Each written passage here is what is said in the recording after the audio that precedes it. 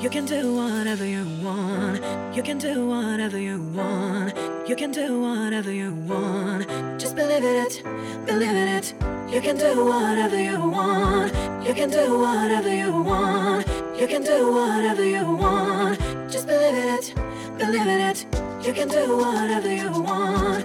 You can do whatever you want. You can do whatever you want. Just believe it, believe it. Hi makers, Jewel on the OML Dream Team here, welcoming you back to the official OML podcast, the first one of 2019. Now, a lot of you guys may not even know that we have a podcast, but we do, and we've had some wonderful guests on it over the past few years. The OML podcast has been my baby and sort of labor of love, but as the OML movement has grown, our podcast has not gotten the love it deserves, but we are back, and my team and I thought that there was really no better way to breathe life back into our podcast than with a rocking awesome special guest of, hold on to your needles, Jimmy Beans Wool. Jimmy Beans Wool is one of our top OML 2019 sponsors, and this podcast episode is here large in part to their support. And I had the amazing pleasure to chat with Laura Zander, the chief knitter of Jimmy Beans Wool. She and I just had this amazing, real, raw, transparent, and inspirational conversation. And the biggest thing that I took away from my convo with Laura is that with hard work and research and pushing through difficult life moments and mistakes, you can do whatever you want in your maker life.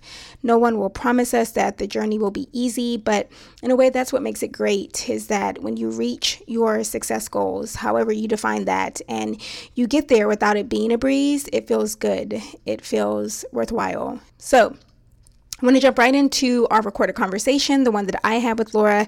It's about 50 minutes, and I do hope you enjoy it.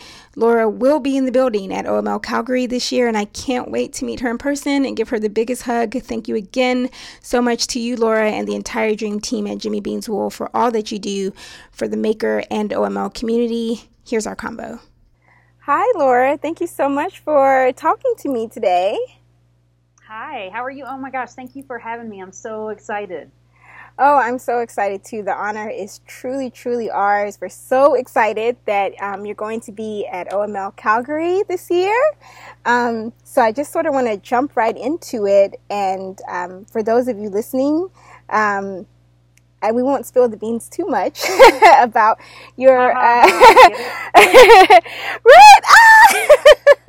about being a sponsor speaker this year. But I guess maybe we just sort of, if you want to talk a little bit about your story with Jimmy Beans and how you started there, and then we can talk about some other fun stuff.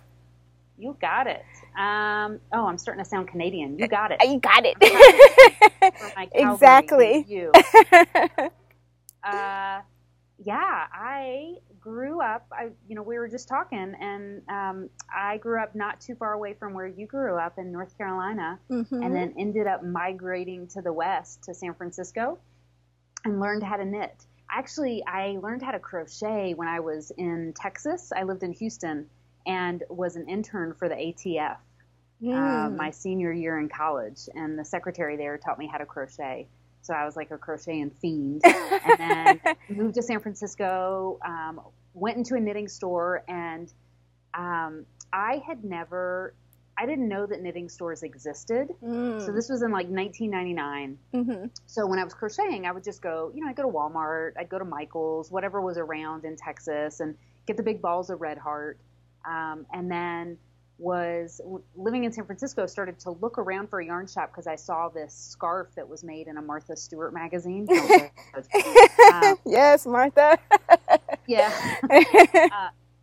And I I eventually found the store called Atelier, and I walked in, and it was like the angels were singing. Wow. I mean, I walked in, and it was like, oh, like the yarn was so different from being in like the halls of Walmart. Yeah. Yes.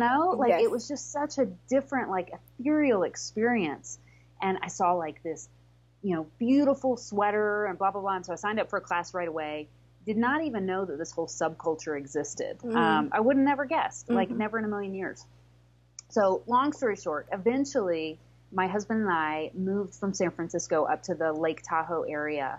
And I was trying to figure out what I was going to do. And I had been a software engineer in San Francisco. So I built a website for a woman named Lorna Miser, who had started Lorna's Laces Yarns out of Chicago, which is now in Chicago.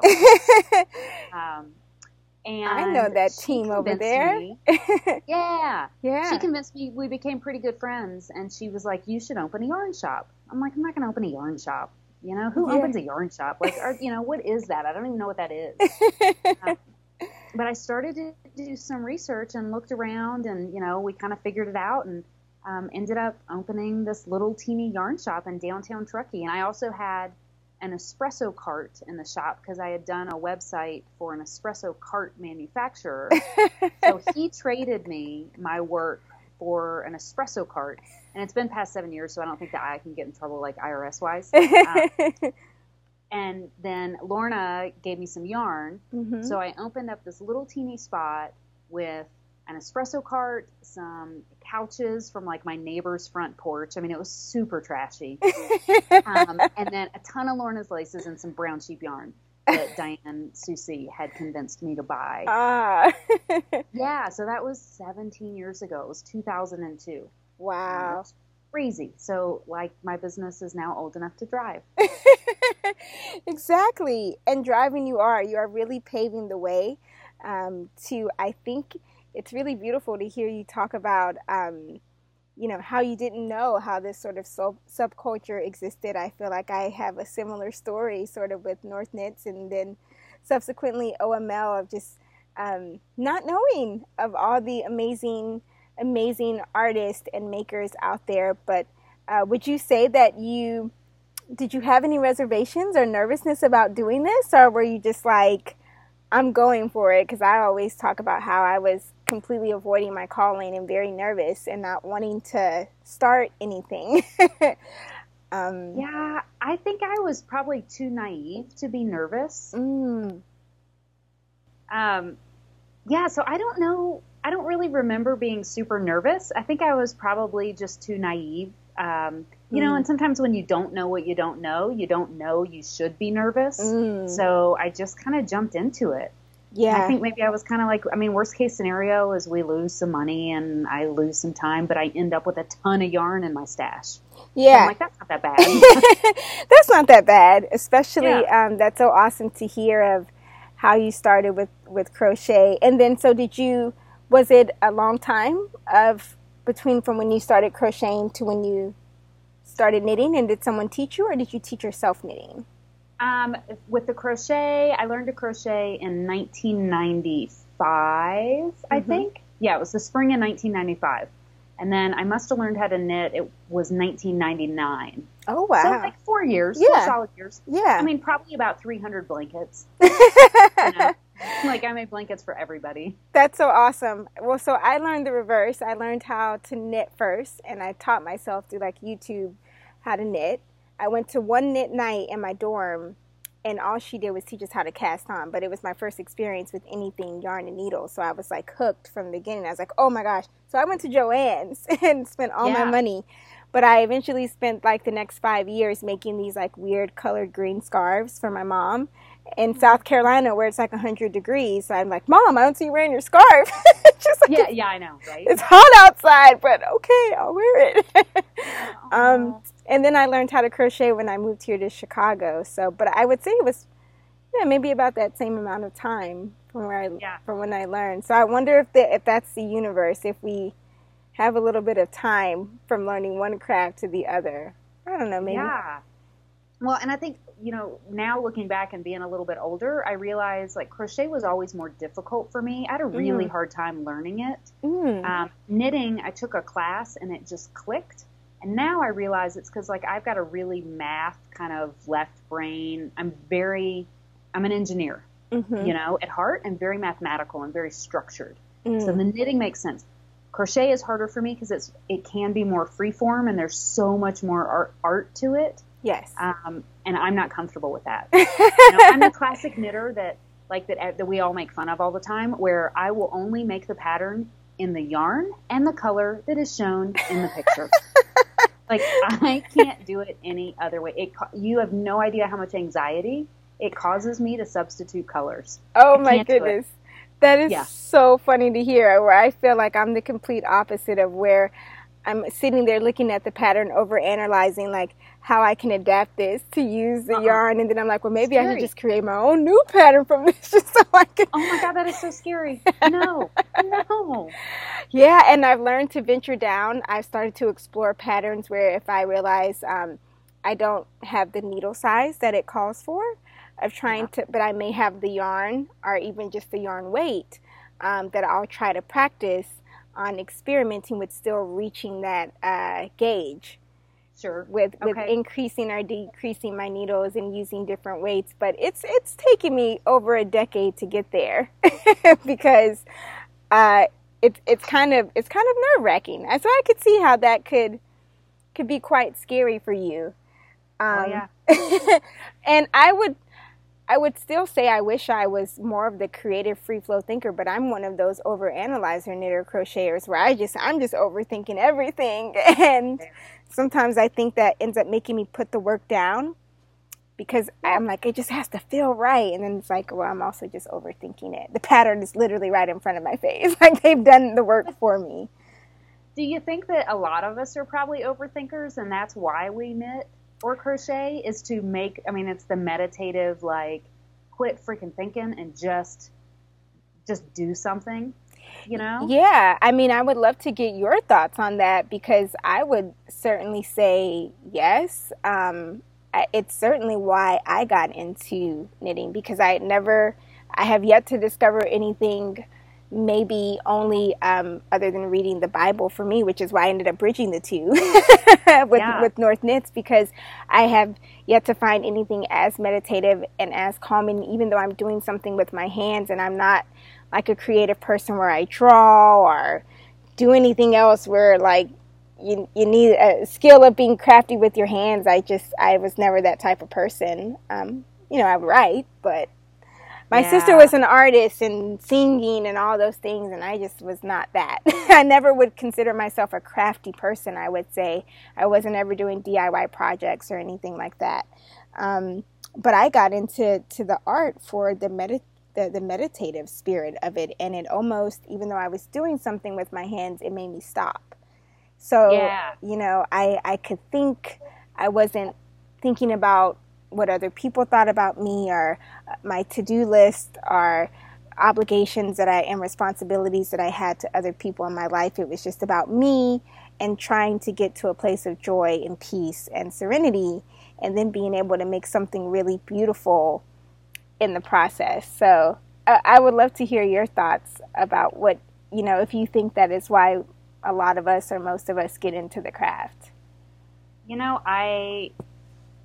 I don't know if it's because that's people like you or who I surround myself by, but that's the story that I hear more often than not. Mm-hmm. We have a tremendous amount of energy inside, and there's some of us who like it for the art part, but that's still getting lost. That's getting lost in the craft. Yeah. It's funny, but you and I were talking a little bit earlier before we started taping about kind of the global and timeless nature of making.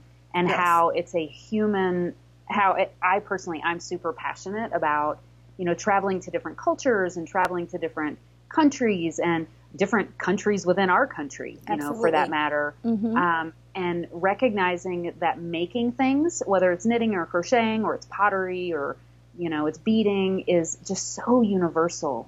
And it's so across time and it's so gender neutral. And I wonder if part of that, that's like the human meditative spirit, is being able to produce something, so it gives me a purpose, and I feel like it gives my time value. And sometimes I take that to the extreme. Maybe I need to learn to do purposeless stuff a little more often, but it is what it is. Mm-hmm. Yes. But yeah, I think so. I think that's that whole kind of being one with the earth, if you will, and focusing on the here and the now is something that kind of unites all of us. Yeah, I totally agree. And like you said, we were talking a little bit about before. It was so lovely to hear you talk about that and some places that you've traveled to and some places that you're planning to travel to in the future, because I think it has such a great connection with OML. And I think that's probably why the universe brought us together. Because, you know, that is, I would say, such a core vision in the heart of OML. I felt from the very beginning, I don't think my team and I knew every logical step-by-step task of how OML would be, but we felt that energy that you described, of that there is this connection that we can't see, but we can feel and we can sense that it's something that is worldwide. And so we felt from the beginning it was very important to have our OML meetups, even if, you know, with them just being once a year, to have them in different cities, because we wanted to touch on that energy in every location that we went to. And we took it a step further and said we want people who are a part of our community and know who we are to be a part of choosing where we bring that energy to. And we want that to be a collaborative conversation between us and our followers. So I think that's beautiful, you know, that's also a core value that you're passionate about. Because I think it's just truth. I think it's real truth. Which leads me to another question of, I think in that truth, a lot of makers sometimes struggle with trying to balance their purpose with somehow figuring out or utilizing their business to be, or their love for this craft and the knitting and crocheting or macrame or what have you, to be a brand and to be a business. So how have you addressed finding that balance? How have you handled that balance to where you're still serving your creative passion itself, but you're also being like a total girl boss, which you are? And what advice would you give to makers who are struggling to find that balance and trying to have a business in knitting and crochet? That is a heavy, awesome question. And like, one of the things that it's funny, I mean, I think that this is kind of the area that I'm the most passionate about. Global making and humanism, I think, is something that I'm super passionate about, but making a business is just a cool challenge. And so in terms of like how I've done it or not done it, I mean, you know, there's of course a billion more mistakes that I've made than correct things. But I just call it, it's like knitting, you know, you're just constantly trying to improve your skills. So it's constant, never ending improvement. So I'm constantly reading books. I mean, literally, you know, this year my goal was 52 books. Wow. You know, so I try to read a book a week. Wow. Really? Yeah, I'd like to be able to read more. Like, that doesn't seem like enough to me. I'm like, oh, I could do more than that. You know, I should be able to do more.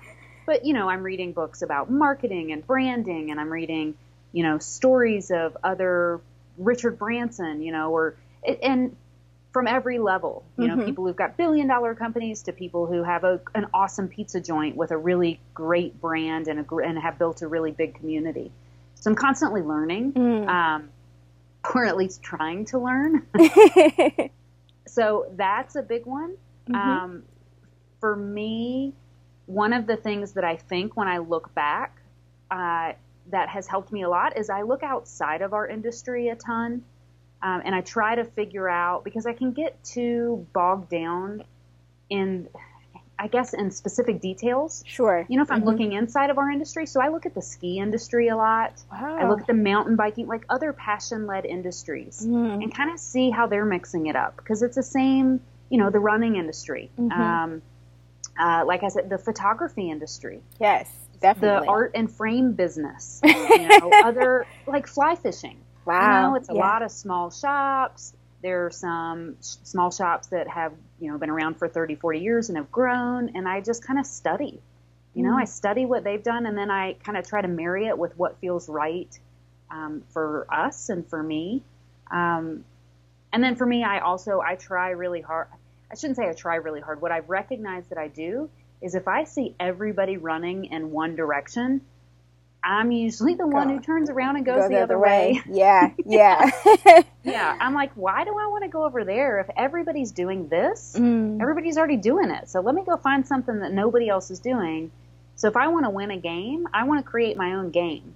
Like, I'm never going to win at horse, but maybe I'll win at pig because, maybe I burn out too quickly. So let's invent a new game that I can win. Right. Yeah. And then it's just kind of more fun. So I think, reading, studying, looking outside. I'm a big, big proponent of really learning finance. Oh, wow. So, awesome. If you think about your business, and again, it's been 17 years, so now I've got kind of some data points to reference, and I can look back at the mistakes that I've made and the things that have gone well. Absolutely. And I tend to think of the business as a plant, and you have to feed it. You just can't, so you have to make a profit. Mm-hmm. You have to have cash flow. You have to understand what money's coming in and what money's going out. It's not an evil thing. It's not a bad thing. It doesn't, and I've struggled with this before, but, I have 35 employees right now, mm-hmm. and they all make, good living wages, if not like way more. So that there's something to be said for that. That's not necessarily a bad thing. Just because we employ more people than somebody who employs one person doesn't make us a bad business versus, or make them a good business. And I guess that's kind of a tangent, but I think it speaks to some really obvious to some and maybe less obvious to others, truth. It's just truth. Yeah. As long as we're still respectful, and which, is a tenet of our business. Like I always say, when people come in for an interview, I'm like, the biggest reason that you'll ever get fired is if you're disrespectful to anybody that works here, mm-hmm. or any of our customers or any of our suppliers. And it's not just disrespect. It's that you have to have a fundamental belief that all humans are equal, mm-hmm. and that we all have different talents, and those talents are equally weighted. They're just different. Just because I'm good at math and you're good at reading doesn't make me smarter. It doesn't make you better. Right. They're just different. Right. And that's just who we are. So anyway. I completely agree with that. And I think that those are points of conversation that as our community grows and changes and has conversations on these topics and around various topics. But I can remember at times that a sort of subtopic of, I think, of what you're hitting on is, I don't know how much of it was a reality versus being a perception for me, but I sometimes sort of saw this divide line between makers who maybe only did it on the side as a hobby, with, maybe working a full-time job and then knitting right. was something that they did at night or just on the weekends, versus people who were going full-time, and putting in 40, 50 hours to design patterns, and the community having this conversation about accepting the fact that whether you're putting in 2 hours a week and it's just you, or if you're putting in 60 hours a week and you've got a team of, like you said, 30 people, and that's how you're feeding your family, one person is not less experienced or less successful than the other. And I can remember hearing some of those conversations in the community and feeling this weight off of my shoulder because, I've never really done knitting and crochet full time. And I've never really seen myself needing to make a profit, from it. I started it for just the love, and I felt like in order to keep that love in that center, I shouldn't make money off of it, not on a full-time basis. But I also think a part of that was this sense of inadequacy, that because I wasn't necessarily starting off my business doing it full-time, taking the plunge, going right into it, I felt this sense of inadequacy that continuously held me back. And even when people around me started to be like, you should do this full-time, you should do this full-time, why aren't you doing this full-time? I'm like, I can't. I'm not qualified. I'm not there. So, it just leads me to so many other questions. I could talk to you and pick your brain about it all day, but I think what I'm hearing you say is that you have to be willing to educate yourself and to realize that there is money to be made in your business and there's money to be invested in your business, and to not be afraid of doing either. Yes. There are a couple of parts to that, which we're right on the same page.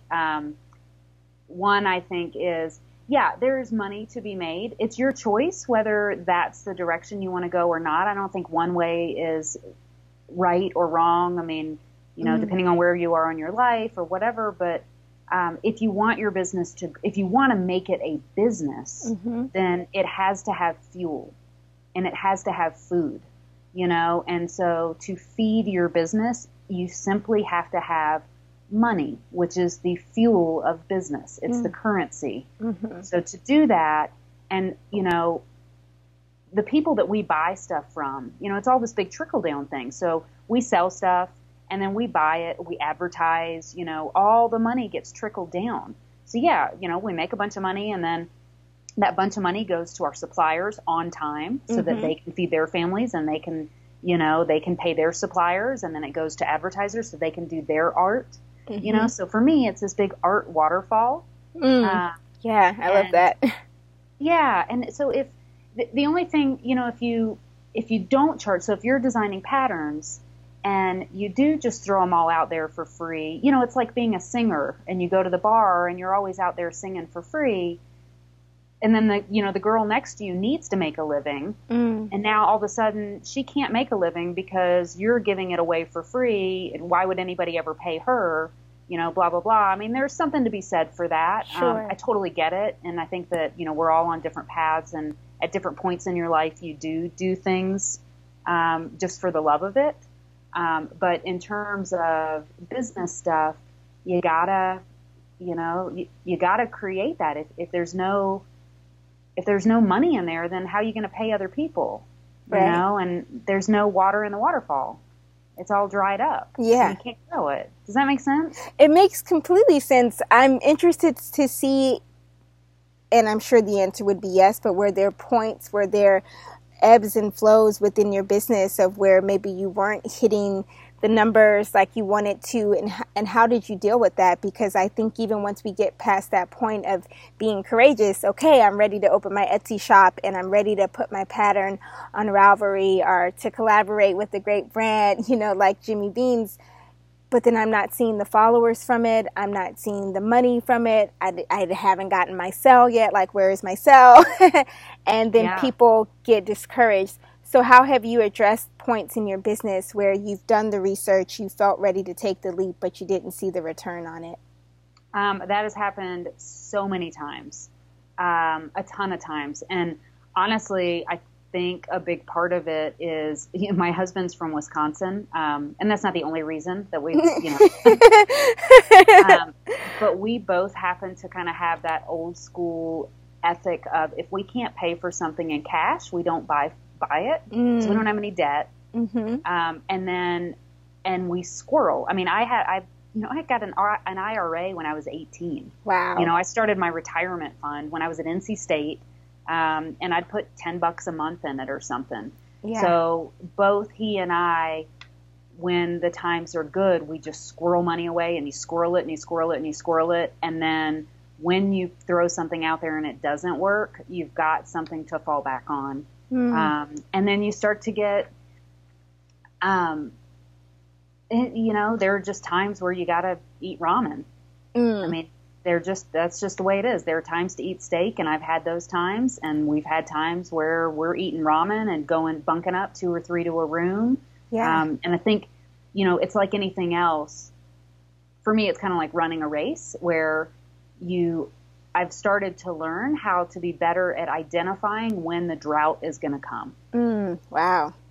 And kind of taper off a little bit more. So start bunking up, start saving a little bit more money, start slimming down these expenses, start really taking a look at, what advertising I'm going to do. Start really taking a look at, do I print my patterns or do I put them on PDFs? And kind of doing a financial analysis and looking at where every dollar goes. When things are going really well, it's just like life. When things are going really well, you can go out to eat 5 nights a week. Right. And then all of a sudden you can tell they're not going to be going so well. So you're like, you know what? Let's have soup. Let's have soup. Let's eat soup at home. Let's be about that ramen life. Yeah, exactly. Ramen's great. Ramen's so great. How, in addition to that, because I think that's phenomenal advice, how have you handled when it's the drought seasons, even when you can foresee that, how have you handled that emotionally? Because I also know for a lot of makers, myself included, there were times when I wanted to quit because I didn't see the return on the investment as fast. So I didn't see the followers. I felt other people were becoming more successful more quickly than I was. I'm like, really? I spend 10 hours trying to get the perfect photo, and they just showed a picture of their elbow. And I was like, and it's dark lighting, and they got 3,000 likes. And so I'm like, when is it going to be my time? And a lot of makers pose this question to us on the OML team of how do you deal with that when you feel like you've been putting in the work and you've been thinking intuitively and constructively with your money, but you're still not seeing the numbers in the way that you feel should be there, and now it's starting to affect you emotionally. How have you dealt with that? I cry and curl up into a little ball in the corner of my living room and then cry and don't want to get out of bed. And I'm like, I can't do this. Mm-hmm. I can't do it. I suck. I'm horrible at this.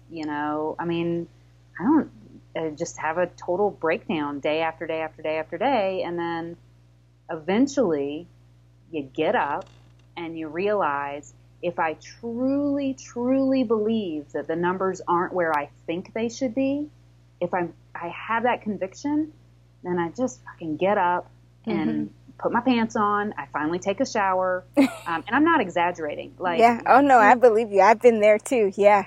Yeah. Sobbing, just can't do it. I can't do it. I suck. And then you eventually take a nap or a few naps. Yeah. You wake up and you're like, you know what? Screw everybody else. I'm doing this. Yeah. I don't care anymore. I know it can be done. So I'm going to do it. And then it just becomes a Michael Jordan, Wayne Gretzky, like, you miss every shot you don't take. I'm just going to keep shooting. And eventually one of these damn balls is going to go in. And I'm not going to quit. I'm not going to fail for a lack of trying. But you have to believe in it. And when an idea really does have legs and when one doesn't. And that's another kind of intuitive. And as artists, we're probably more intuitive than others. When you're just kind of faking, you're doing it for the wrong reasons. Why are you doing that? Why do you need so many likes? Is it because you want the money? Is it because you want people to like you? Is it because you need the validation, if you're doing it? Or is it because you just love the art? Right. And sometimes if I just give up on the goal, sometimes the goal comes to you. Or at least for me, that's the way it's been. And that's where I'm at right now. The last couple years have been really hard. This time last year, I was curled up in a ball day after day after day. Just, I can't do this. I can't do this. I can't do this. I would quit if I could, but I can't. Yeah. When you own the company, you can't just quit. You can't just quit when you have people relying on you. It sucks. Yeah, yeah. That's amazing. I hear my mom in my head on those days when I'm curled up in a ball in freezing Chicago when it's 15 below. So I'm already literally having the blues. So I'm depressed because it's cold. And I can hear my mom saying, get up, wash your face, drink some water. Yeah. and try to make this thing work. And I love everything that you said. I always tell people when people ask us where the idea for the Make Book came, which are the print books that Kelly and I on the team sort of hone as our baby and our labor of love. But I really went to the team after kind of pitching the idea a little bit here and there. We kind of said, oh, yeah, it'd be cool to do a print book. But it literally tangibly happened in the midst of me getting laid off from my full-time job.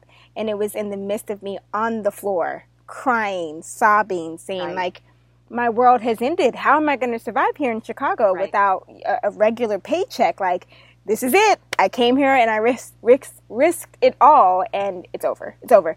It's over. And I can remember hearing this voice in my head that said, get up. This is the time that you've been wanting. You've been saying forever you wanted time where you could work on a book for the community. You got it now. Get up.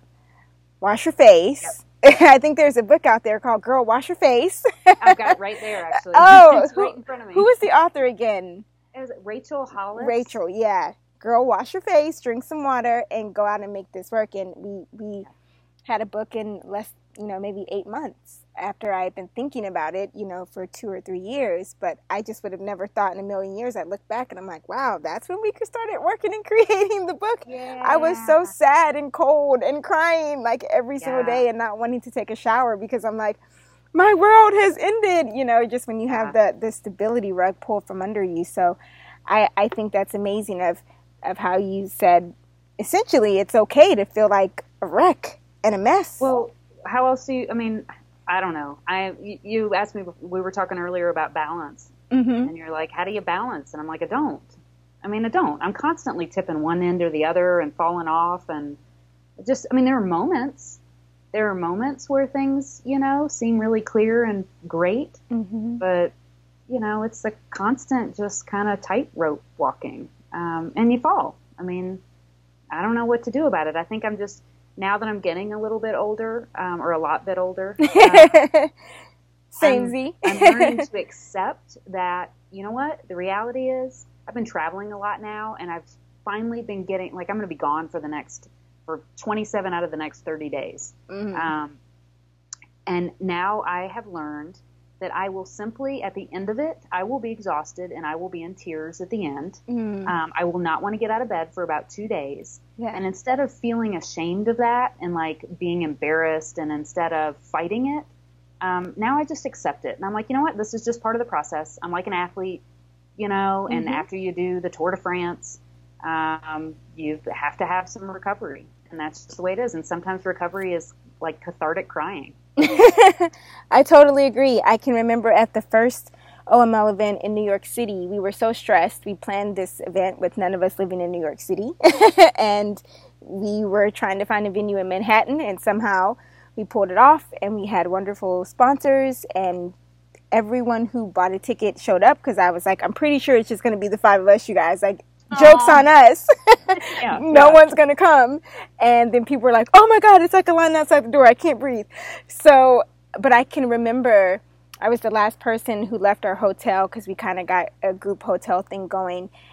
And I can just remember feeling so utterly exhausted, but I just cried my eyes out, because I was partly in shock and in awe that we had actually done it, but also partly just so exhausted and just overwhelmed with emotions that I couldn't do anything, but it seemed uncontrollable. I just hit the floor. Floor, and I said, we did that. And again, I heard this little voice. I think the Lord speaks to me. I know everybody has different faiths, but I felt like the Lord was like, yeah, you did it, and get up, because you're going to do it again. You're going to do it next year, and it's going to be bigger and bigger and bigger. And I'm like, what? Wait, what? I didn't say I was ready for that, but no, I have learned to give myself grace after each event to experience those emotions, to cry, and whether that's crying from exhaustion or thankfulness or confusion or worry about what you're going to do next or thinking about what you could have done better. It's okay. Right. It's okay to just cry. Well, and recognizing, at least for me, cutting myself some slack as well, or giving myself grace, that whole get up process mm-hmm. may take me a month. It may take me a year. Mm-hmm. It's not necessarily like I'm going to fall on the floor and cry and I'm going to get up by dinner. Right. It's going to take as long as it needs to take. Yeah. So I'm really hearing, I'm just loving these things. If you haven't started writing your book, you should. Especially with the insane amount. And I will love for people who are listening to this to let us know, but I'm like struggling over here to get an audiobook in. So the fact that you're reading this many books, and are they physical books? Like, are you sitting down reading them? I do a combo of audiobooks and then physical books. That's amazing. And I think that's a good challenge for anyone out there, because a lot of times we are in our own heads and we think we have the answer figured out. But if that moment that we stop learning and stop pulling away from the story, I went to college and grad school for journalism. And one of the things my editors would always say to me when things started to look clunky and messed up in stories is, you're too close. This is too weighed down, too much stuff that the viewer doesn't care about, and it's not going to help you on the bottom end nor our paper. So pull back, take a second, go back and re-educate yourself on the story, and then come back and do it again so that it can be better. And you don't have a lot of time to do it. So hurry up. Right. Do that fast. Do that fast. So I love that, because I think sometimes as makers we get to this point where we feel we know all the stitches, we know how to do certain patterns, we've learned the Ravelries and all of the websites of how we can grow our brand and create our business, and we stop learning. So I really love that, because I definitely know I felt that as a maker, that I've arrived. There's nowhere else for me to go, but I feel stuck. So now I'm just confused, and I'm in this weird limbo of like not knowing what to do. But I think that's amazing, that maybe the answer that a lot of us are looking for to get unstuck is to read and to go and learn some more. And I love how you talk about different ways that you're learning through finance and other businesses and in books, and also seeing the larger world. That's so important. Right. When you're trying to think about how to grow your brand and business and to stay sane. Travel is phenomenal. I mean, travel is amazing. It is like, in terms of boosting creativity, and it doesn't have to be fancy travel, you know, but to see how other people create stuff out of nothing. You know, to see how you just learn so much. I mean, it sparks so much creativity. That, and like, study your favorite pizza place. You know, see what are they doing? Like, are they changing the font on their menus? Are they doing a once a week kind of, you know, what draw? This is what I do. You know, I'm like, oh, whenever I see something like in a place that I go eat that is really inspiring or catches me, you know, they're like, I don't know, Wednesday is Wild Mushroom Day or something. I'm like, oh, love the alliteration. I should do some alliteration, you know? And so, like, taking that little lesson and figuring out how to incorporate it into our business is the fun part. Yeah. That's the creative part. Yeah. I love that. I think that is a complete golden ticket, a golden nugget of things that could be encouraging for a lot of makers out there listening. And do you have any makers right now, or brands that inspire you or that are currently inspiring you? And since your repertoire of education goes so far, I won't lock you into just makers. It can be non-makers. Yeah, that's it's a great question. I'm inspired by, like, right now, I'm really inspired by, a lot of the storytelling clothing brands, you know, so Good Human, at a surface level. I don't know a lot about them at the super deep levels, but of course it's the Patagonias of the world. And there's a book called Small Giants that I read years ago that's about, and, now it's becoming in vogue to not try to become, some big, huge corporate giant, but people who have figured out how to really shine in their little area. So, yeah, I don't know. There's so many. I'm inspired constantly. I'm like, right now I'm listening to this book called Hunger by Roxane Gay. Okay. She's a phenomenal writer, and her story has nothing to do with business. She's a writer, so I guess she's a maker in that sense, but there's so much courage and so much enormous storytelling that I'm drawing all kinds of, like, great inspiration for business and for life out of that. So I like a lot of memoirs. Yeah. And those are the people that inspire me.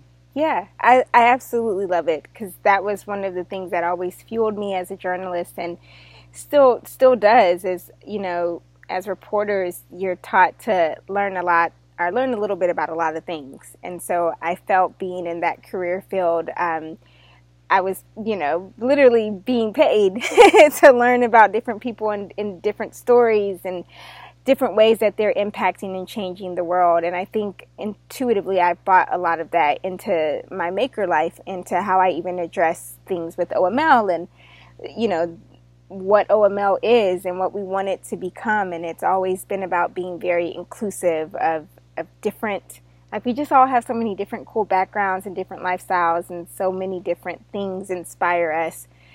And it all does this beautiful mashup of making us so diverse and individualistic and beautiful. And it's so inspiring to see and be a part of, and to know that that's a true reflection of our community. So that's awesome. I love that. I really want to be respectful to your time, and I love the conversation that we're having. I guess my last question would be, what's on your needles right now? Anything that you're knitting or crocheting? Yes, I have 2 projects that I don't know when they're ever going to get finished, but they will actually have 3 projects. I have a hat made out of unique chunky, so it's the Earth Yarns. I've become friends with a family that makes that, and it's amazing. I have like 4 rows left, and I've had 4 rows left for about 2 months. And then I love it. a Cardiff cashmere I bought at Stitches SoCal in October, November from the Great Yarns booth. My friend Fontel has owned that store for forever, so I went in and bought it. I spent way too much money on a bunch of cashmere, and I've been making something, and now I'm buying. Anyway, and then I went to Ireland a couple weeks ago and met with Beata, who owns Hedgehog Fibers. Oh my gosh! She picked out a project for us both to do, and it's called the Somber Shawl. And she picked out colors for her and then colors for me. And I just saw on Instagram that she finished hers like a week ago. And so now I'm trying to finish mine. Now the pressure is on. Yeah, the pressure's totally on. Hedgehog, talk about a dream. I wasn't privy to the beauty and the magic of Hedgehog until I did, oh my goodness, I cannot believe the name is escaping me, but when it's basically where you exchange yarns, it's kind of like you have a yarn pen pal. My team is going to get me for not remembering the name, but the person who I was supposed to get them yarn, I said, if you had your dream yarn, if you could have your dream yarn, what would it be? And they said Hedgehog. And I said, yay. I didn't know what it was, but I said, I think I remember going to the local yarn store and seeing that, but I can't remember. And so I went to the yarn store and I asked them, I was like, do you guys by chance have anything called Hedgehog? And they said, yeah, we got a whole wall of it. I mean, it is breathtaking yarn, and I have not yet had the pleasure to actually work with it because I've been trying to work up my confidence to work with such amazing yarn. Okay, I will hold you to that. But yeah, it is beautiful, beautiful yarn for sure. So that's really amazing. I also have a lot of projects. Forever projects is what my team and I like to call them. But I do have two current projects right now that I'm trying to finish, and I'm like you, I've been trying to finish them for at least a month and a half now. So I kind of made my first dive into trying to do my own project with medium weight yarn, where it's not like completely chunky, but it's just like more of a merino. I can't believe I'm forgetting the weight, but like a worsted weight. A worsted weight, yes. So I've just been sort of making this. It's turning into kind of like, I guess, like a shawl, part scarf. A scarf, but wider. But I sometimes feel like when I'm in different shops and in the office, it gets cold. And I'm like, oh, it'd be lovely if I just had something I could wrap around me. Right. And be a nice office scarf. So I said, maybe I'll try to knit one. So it's a very easy, kind of mindless knitting just with stockinette. Yep, perfect. Yeah, and that's all I'm capable of. Yes, and I keep telling myself, ooh, maybe I should throw some nice cabling or ribbing in here. But as I do each row, I'm like, I'm just going to keep doing stockinette. Yep. And then I'm working with one of my favorite yarns. We Are Knitters. Their Simone cardigan, and again, it's also one of those sort of mindless knits. And I just love the fact that they really help me become confident and jump into making wearable garments.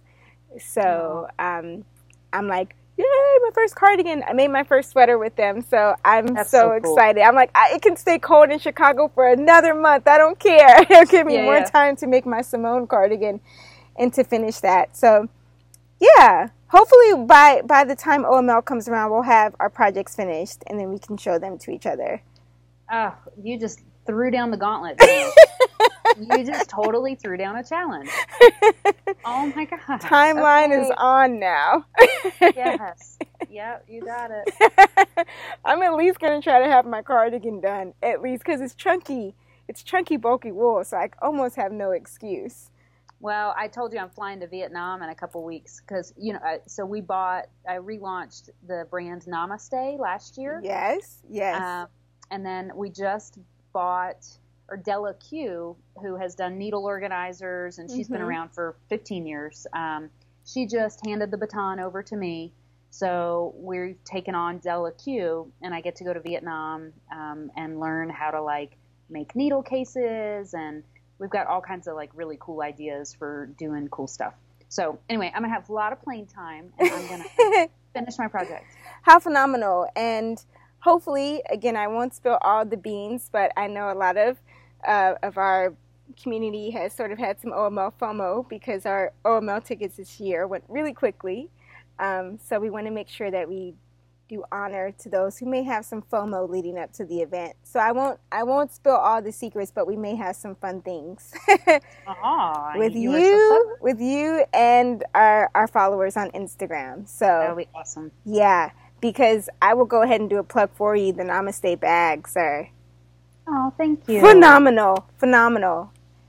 Really, thank you. Yeah, I can't say, and I'm not lying here, I can't say that there's been a day that I haven't taken my backpack with me since I got it.